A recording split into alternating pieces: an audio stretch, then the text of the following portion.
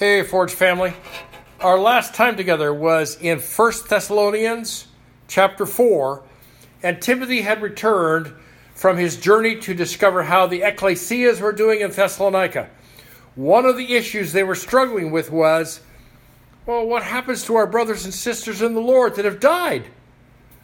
They were surrounded by the hopelessness of the Macedonian culture when it had to face the reality of death. Yes, they believed that Jesus, the risen Messiah, was returning for them soon. But what about Grandma? We just lost Grandma. Paul takes on the issue with a fresh word from the Lord. Those who have fallen asleep in Christ will certainly rise to meet him in a bodily resurrection and precede the living in their being caught up in the rapture of the church. Now, stop and think. As I've shared, it is possible that such a teaching regarding those who die in Christ might have been spoken by Jesus, but not recorded, and simply passed on as oral tradition. John chapter 21, verse 25 says, "And there are also many other things which Jesus did, which, if they were written in detail, I suppose that even the world itself would not contain the books which were written." So that's a biblical possibility, if you will. I have another suggestion for you to consider. After Saul of Tarsus had an encounter with the risen Jesus on the road to Damascus and subsequent conversion, Saul spent years in the desert, probably in southern Syria. During that time, he was taught by Holy Spirit out of the, quote, all things, unquote, that had been promised by Jesus on the night he was betrayed. Saul was not one of the 12 disciples, yet was accorded an apostolic role based on his call, his face-to-face time with Jesus, his potent ministry to the Gentiles, and the affirmation from the Jerusalem Council of the church. During those years and after, revelation continued to flow to Paul, and it is evident in his epistles that he had received increased revelation as he walked with God. Attached to this podcast is a little chart from the Cultural Background Study Bible that sets the teachings of Jesus alongside of Paul's teachings. Paul was not present when Jesus taught Matthew 24 and the other gospel sections that deal with the second advent, the coming of the great day of the Lord. Here in 1 Thessalonians, Paul is faithfully delivering the teachings of Jesus that he learned face-to-face from Holy Spirit. That last sentence needs to be tattooed on your heart and soul and spirit. All of us in this age of grace are receiving extended, growing revelation of God's ways and plans by Holy Spirit, who is there to teach us all things. Let's pray. God, who raised Jesus from death to life, you freely give us hope that if Christ is risen, we are promised a bodily resurrection, and we will be risen as well. Our calling, our assignment is to press in for the all things taught by Holy Spirit and obedience to those all things. We are so grateful for your presence and your walk ahead of us as we learn from you. In Jesus' name, amen. All right, open 1 Thessalonians in your texts. We start this time in chapter 5, verses 1 to 3. Now, as to the times and epochs, brethren, you have no need of anything to be written to you, for you yourselves know full well that the day of the Lord will come just like a thief in the night. While they are saying, peace and safety, then destruction will come upon them suddenly like birth pangs upon a woman with child, and they shall not escape. Verse 1 assures the Thessalonian ecclesias that they are in full knowledge concerning the day of the Lord. But Forge Church, are we in that place too? Now hold that question. Okay? Throughout the Old Testament, that phrase, the day of the Lord, the great and terrible day of the Lord, or just the day, was broadly understood as the coming of the Lord and vengeance against those who hated him and who hated Israel, his chosen people. That background was fully in place for the converts to Christ who came out of the synagogues. They were now Jewish followers of Jesus. That was not the case for the Gentile believers in the ecclesias. But Paul and the missions team had taught them thoroughly in their 3 weeks together, and they had learned from the mouth of the leaders who rose up in the churches to point to the Old Testament scriptures as background for the second advent, the earthly return of Christ. The knowledge that no one knew the timing of that arrival looks back to the words of Jesus in Acts chapter 1, verses 6 and 7. Jesus is standing on the Mount of Olives, preparing to ascend into the clouds and be seated at the right hand of the Father. And he's surrounded by disciples and followers. And just prior to his saying, remain in Jerusalem until wait for the Holy Spirit, they asked him a question. This is what they said. And so when they had come together, they were asking him, saying, Lord, is it at this time that you are restoring the kingdom to Israel? He said to them, it is not for you to know times or epochs which the Father has fixed by his own authority. Paul uses Jesus' words as well. Here we have chronos time and kairos time. The former Greek word speaks of the moment by moment, the clock ticking away in the broad passing of the ages. The latter Greek word, kairos, is used to describe the beginning of special seasons of time and strategic times that Father God has set in place. The reference to the thief in the night would have been genuinely alarming to the Gentiles. It was a term not unlike what we hear in our media about home invasion robberies, violent home invasion robberies. Jesus came from the Jewish tradition that taught that the Lord would arrive on the day of the Lord at midnight, and some Jews kept watch accordingly. The essence of that warning from Paul was about the slipping in of the thief does not apply to the believers. It applies to those who are saying and believing, look, peace and safety. We're in a good place. Our retirement funds are full. The bottom of the balance sheet is impressive. We have all the toilet paper we can need. And then some. Paul writes, then destruction and devastating events will come upon Gentiles and Jews, those outside the church. It will come swiftly, alarmingly, suddenly, like the first hard contraction that signals that the birth of a baby is on the way, with huge pain and fear of death for the mother. See, in the day of Paul's writing, many women died in childbirth or as a consequence of childbirth, limiting their life expectancy to be in their 20s or 30s. That sudden stab of pain and fear is used by Paul as an illustration that when the moment of the second advent of Christ appears, with it comes great pain and fear for those that are lost. Paul concludes with the phrase, quote, and they shall not escape. Then Paul turns to what the ecclesias know and adds more teaching to their needs. Verses 4 to 6 says, but you, brethren, are not in darkness, that the day should overtake you like a thief. For you are all sons of light and sons of day. We are not of night, nor of darkness.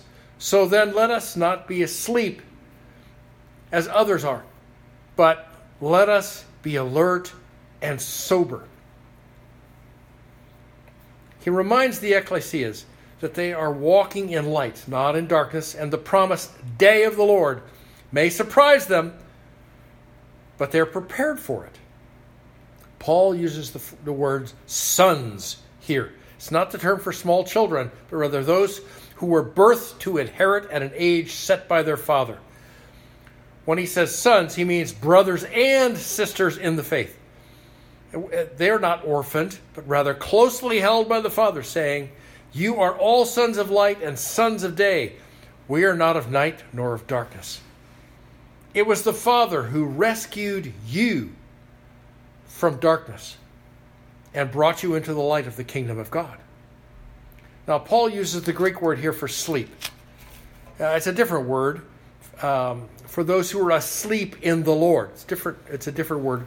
This word refers to a drowsy, inattentive, unconcerned lifestyle. Paul calls the ecclesias to alert awareness. In his work on the Thessalonian epistles, Christoph von Bromke makes reference to a drunken midnight feast that was a Thessalonica hallmark as they worshiped the god Dionysus.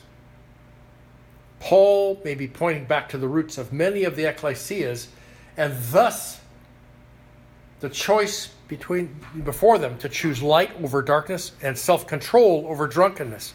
Many English translations use the word sober.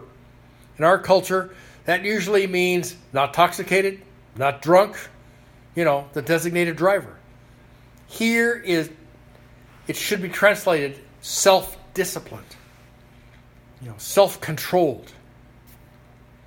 Kenneth Weiss translate that self-control into a result, being mentally and spiritually well balanced. As for the new brothers and sisters, they're aware of what the darkness offers. Now they are to choose to live in the light with eyes, ears, and hearts open, and choose to be sons and daughters of the light. In Greek, the English translation that produces the word let is a mild imperative, but a command nevertheless. It appears twice here in verse 6. Let us not sleep. Let us be alert. You could put in the exclamation points in your text. Verse 7 puts up one side of the contrast. Darkness is when others sleep and drunkards imbibe. Verse 8 offers Paul's best counsel to the ecclesias.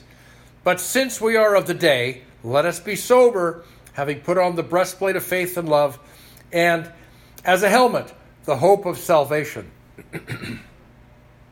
He is using that mild imperative again. Let us have self-control, resulting in a mentally and spiritually well-balanced life that prepares the ecclesias to put on spiritual armor. The first part is the breastplate, which expresses their faith and love. They are to meet emotional challenges with their trust in Christ and love for one another. That is the very self-same, self-sacrificial love of God. His agape love for them. As for the helmet to be put on, Paul cobbles together a Greek phrase that describes what is to be put around the head, which is the hope of salvation. The mind is critical to protect, and Paul orders them to put on this helmet head protector that symbolizes their hope in their salvation. Now, we can have assurance of our salvation in Christ right now, but we are called to hope in its final deliverance to us and in us.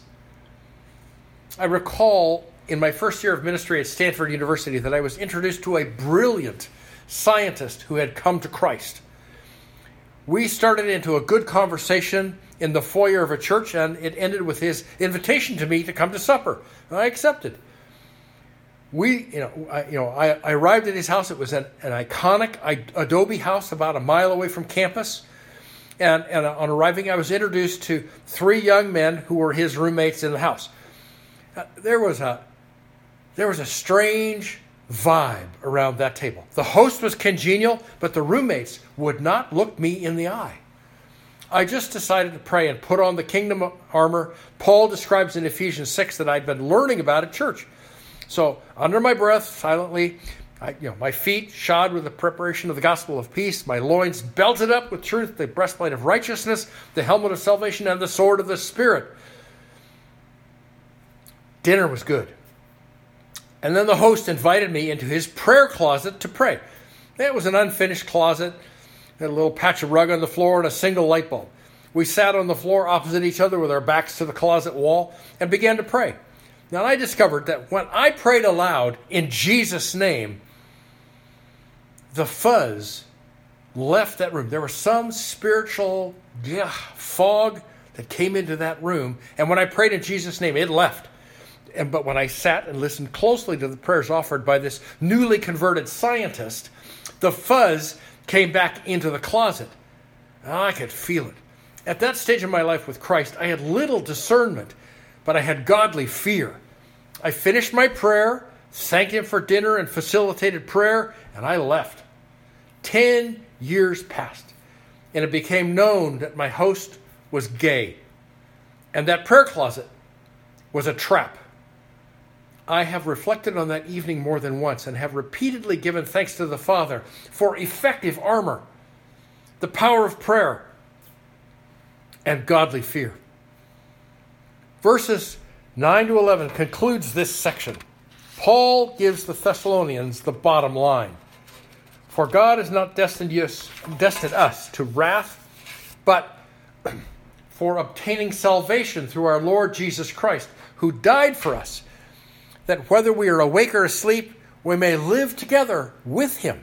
Therefore, encourage one another and build up one another, just as you also are doing.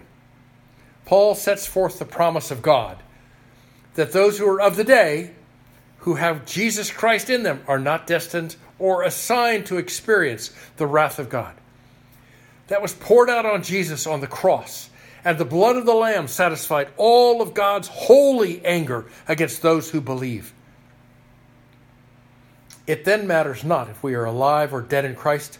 If we're awake or asleep, we will live with him forever.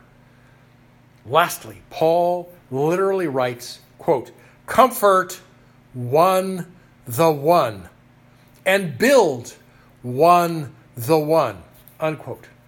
We are to be in face-to-face relationships in which we comfort and encourage one another, pouring out to that one across from you all that you have to build them up, so that their faith is strengthened and with it, its expressions. And the Thessalonians were doing that. All right, Forge family, like the ecclesias in Thessalonica, I have regularly seen us do the, quote, comfort one the one and build one the one, unquote. Whether for health issues, parenting, finances, relationships, employment, Bible questions, it doesn't matter. The last phrase in verse 11 applies to you all, just as you also are doing. I praise God for what is happening in our midst. And as I watch and facilitate the raising up of coming generations in Forge, I see sons and daughters of the Lord who are loving life in the light, not in darkness. Guys, it shows on your countenance. Keep going down the lighted path that is boundaried by self-control that results in being mentally and spiritually balanced. Your breastplate of faith and love shines, as does your helmet of the hope of salvation. Let's pray. Lord, your great and terrible day is coming. Thank you for the promises of 1 Thessalonians 5, that your wrath is not our destiny or assignment. Thank you for your blood that made us right with the Father. Now, Lord, prepare us to walk in the light as your day is coming. We would choose to be those whose lives shine with godly self-control and self-discipline. We bless your name, mighty Jesus. Amen. All right, Forge. God bless you. I love you. We'll be together virtually soon.